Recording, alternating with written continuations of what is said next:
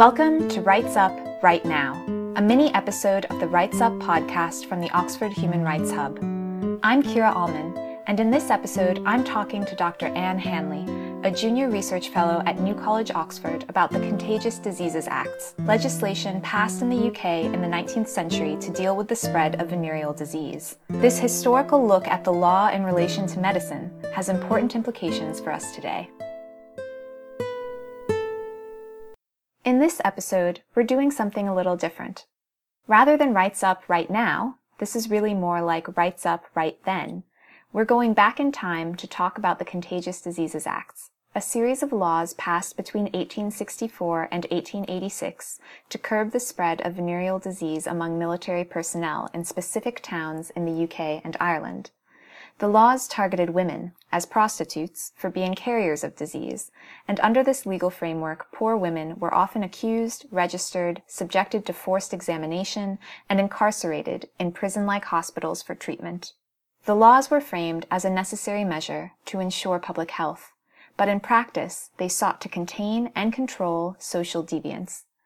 Women were conceptualized as both the repositories of and primary threats to moral and medical purity, and as a result, they were subject to arbitrary arrest and inspection. Times have greatly changed since the Contagious Diseases Acts were in place. But what can we learn from a historical look at the way the law has dealt with disease and gender? I'm here with Anne Hanley, and she is going to tell us. Thank you for joining me, Anne. My pleasure. So I just gave an overview of these laws and how they operated in practice, but could you tell us a bit more about how the law actually was enforced? The law operated on a principle of discretionary power in many respects. Police officers in towns and cities under this legislation, and it wasn't all of the UK that was under this legislation, but in places like Southampton and Portsmouth, police officers who on the beat, for example, saw a woman who they thought might have been a prostitute, possibly because of the way that she dressed, whether she was wearing rouge or whether she was dressed in a very ostentatious way, whether she looked particularly poor. She could just even be in the wrong place at the wrong time. There was very little in the way of guidelines for these policemen.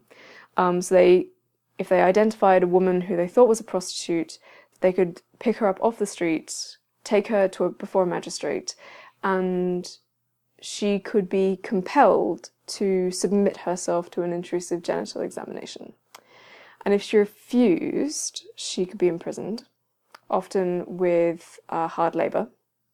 And if she did submit to an intrusive genital examination and was found or thought to be infected, and there are many problems with diagnosis in this period, if she was thought to be infected, she could be incarcerated in a lock hospital, so a hospital set aside for the treatment of venereal diseases, and treated for up to 9 months. What was the treatment of these diseases like in the 19th century? The treatment par excellence for syphilis was mercury. And that could be diluted in a variety of mediums and administered in a variety of ways. So it could be rubbed into your skin as an ointment. It could be taken orally as a pill or suspended in a liquid. Later on in the century, it could be injected intramuscularly. You could also be fumigated, in which you would sit in basically a sauna and the vapours would be allowed to sort of sink into your skin. And there are many cases of doctors prescribing mercury in too great a dose, and you end up with heavy metal poisoning. So a lot of the symptoms mirror those, in some respects, of tertiary stage syphilis. So in many cases, the question of what's worse, the treatment or the cure. For gonorrhea, it is much more invasive in that it's principally a question of irrigating the urethral passage. And so this is done with a variety of very unpleasant implements. For much of the 19th century, this is another reason why women were seen to be particularly implicated in the spread of venereal diseases. They weren't thought to be affected by things like gonorrhea. They were seen to be carriers of the disease because a lot of women are asymptomatic when they have gonorrhea. And so there is an assumption that they are simply the purveyors of this disease, and they're sort of merrily spreading it and infecting all these poor men. So being forcibly treated for these diseases was no light sentence, is what you're saying? The Lock Hospital is unusual in that under the Contagious Diseases Act, it did play a sort of penal role. It was a place of incarceration as much as it was of treatment. And in many cases, patients are very reluctant to go there of their own volition, because it carries that stigma of incarceration, and it carries that stigma of sexual misconduct. People know that if you've gone to the Lock Hospital, you've gone there because you have in some way transgressed the moral order and found yourself infected with syphilis or gonorrhea. The conditions in prisons would probably have been on par with some Lock Hospitals. Lock Hospitals and workhouses are seen in this period to be very poor, unsanitary places. This is a period where there is no government funding for institutions like hospitals, and so places like Lock Hospitals are heavily reliant on the philanthropy of individuals, and so money is tight. They don't have the resources to maintain hygiene on wards, but a lack of sanitation and a lack of nutrition means that their infections are exacerbated. And why did these laws focus so intently on women in particular? So it focused specifically on working class women, although in various parts of the UK, women from a variety of classes could also sort of fall foul of these laws. There was this sense, dual sense, of working class women being particularly immoral. With industrialization in the 19th century, you have large numbers of working class men and women coming to towns or cities like Portsmouth and Southampton, Manchester, Bradford, and these are seen as sites of urban decay in the 19th century. And it's particularly problematic for women because they're not often given, or they don't have the skills and they don't have the means to find stable employment. So a lot of them find themselves forced, in many respects, into prostitution. And so there is this perception that women are the principal carriers of and spreaders of disease. And so this is why they're being targeted by these laws. But also it's a very utilitarian, a very mercenary set of pieces of legislation as well, in that it's targeting women in order to protect the health and well-being of military personnel. Was there any kind of acknowledgement at all of men's role in the transmission of disease, or the role of men in the execution of these laws? It's a fantastic piece of testimony from a woman in one of these towns subjected to the legislation, where she's talking about the role that men have played in what is sort of seen to be her moral downfall. And it's along the lines of, a man drove me to this life of prostitution through his mistreatment of me. After that, men have used me. Men have arrested me. Men have convicted me. Men have read the Bible at me in prison and in hospital. Men, as doctors, have forcibly treated me, and then men have thrown me back on the streets. And it sums up quite nicely the sort of very patriarchal, unequal world in which they lived. Wow. So there was an awareness that there was something unfair about the way contagion was being handled. When were these laws ultimately repealed, and how did that come about?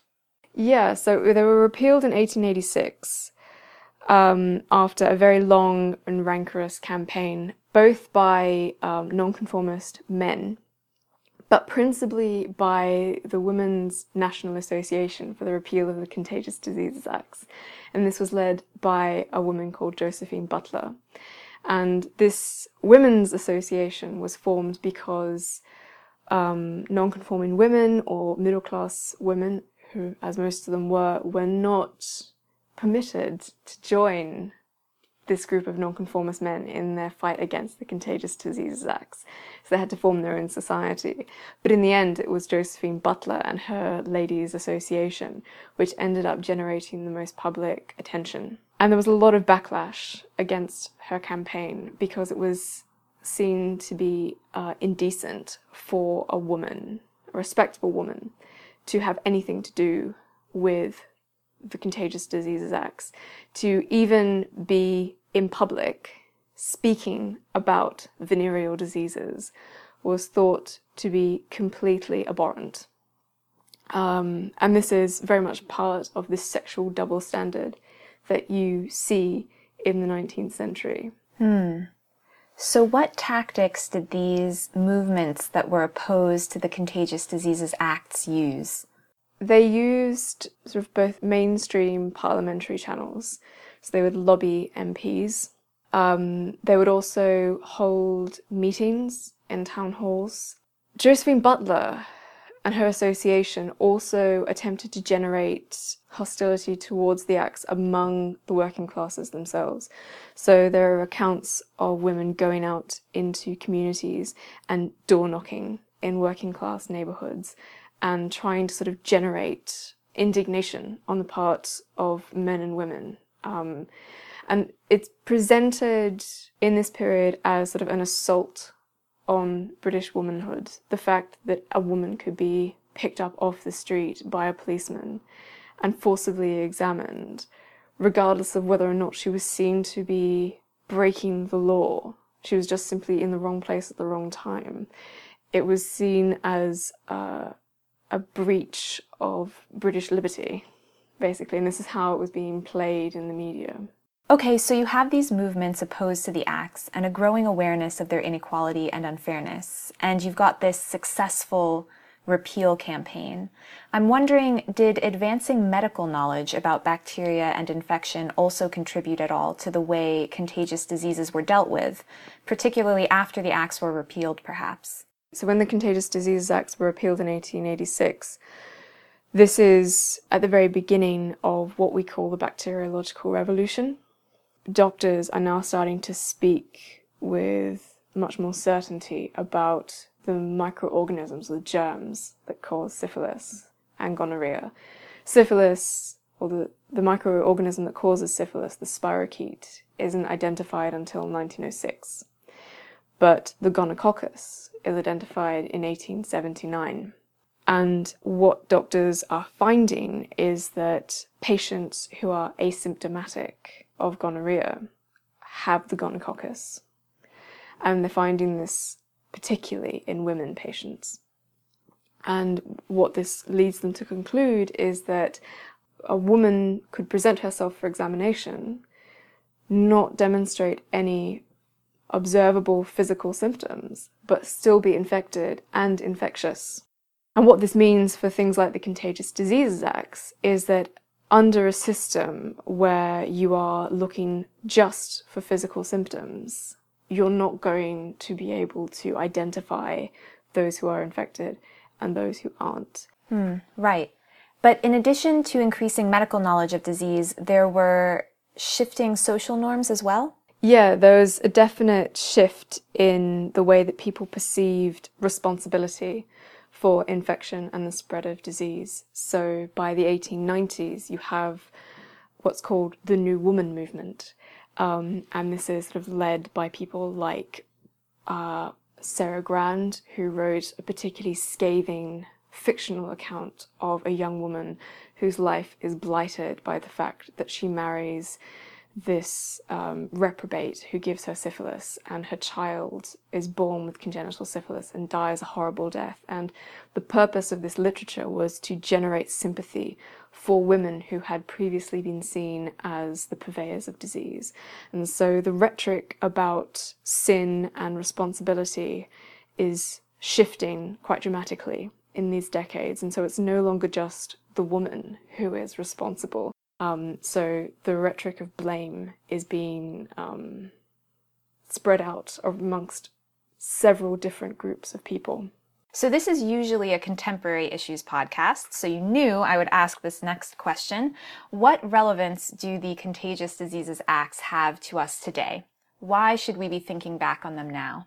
It's an interesting example of how the government responds to infection that cannot be treated through sort of medical channels.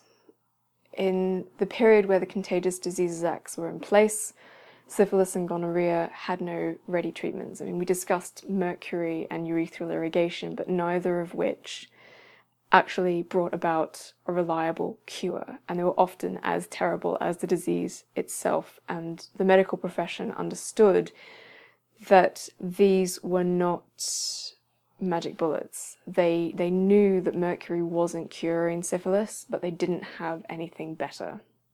And so you don't really see a shift in perceptions of how to manage disease until you start to get reliable treatments. In the 21st century, we are increasingly seeing antibiotic-resistant strains of things like gonorrhea.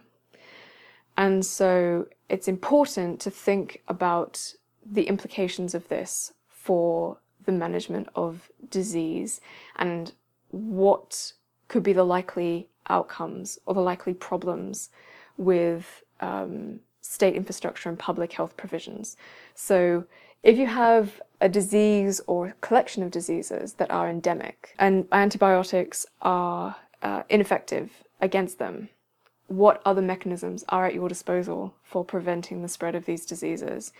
And in the 19th century, this was a very authoritarian, paternalistic mechanism. What can this tell us about the 21st century? Well, there are some very troubling parallels. And what are those parallels? So the question is if antibiotics start to become ineffective in the prevention of disease or in the maintenance of population health, are we going to see a shift in disease management from the realm of medicine and the biomedical sciences back to legislators? Is it going to be, as we have come to understand it, an epidemiological problem? Or are we going to start conceptualizing these diseases within a very moralizing framework of guilt and responsibility? So what mechanisms are going to start coming into play if medicine is no longer working for us? What legal mechanisms are going to come into play to try and prevent the spread of these diseases, and who's going to get caught up in these legal frameworks? Well, thank you very much, Anne, for joining me today to talk about how our legal past can inform our present. It was a really interesting discussion. My pleasure. Rights Up Right Now is a podcast from the Oxford Human Rights Hub. Subscribe or follow us on iTunes, the Oxford Podcasting Service, or SoundCloud.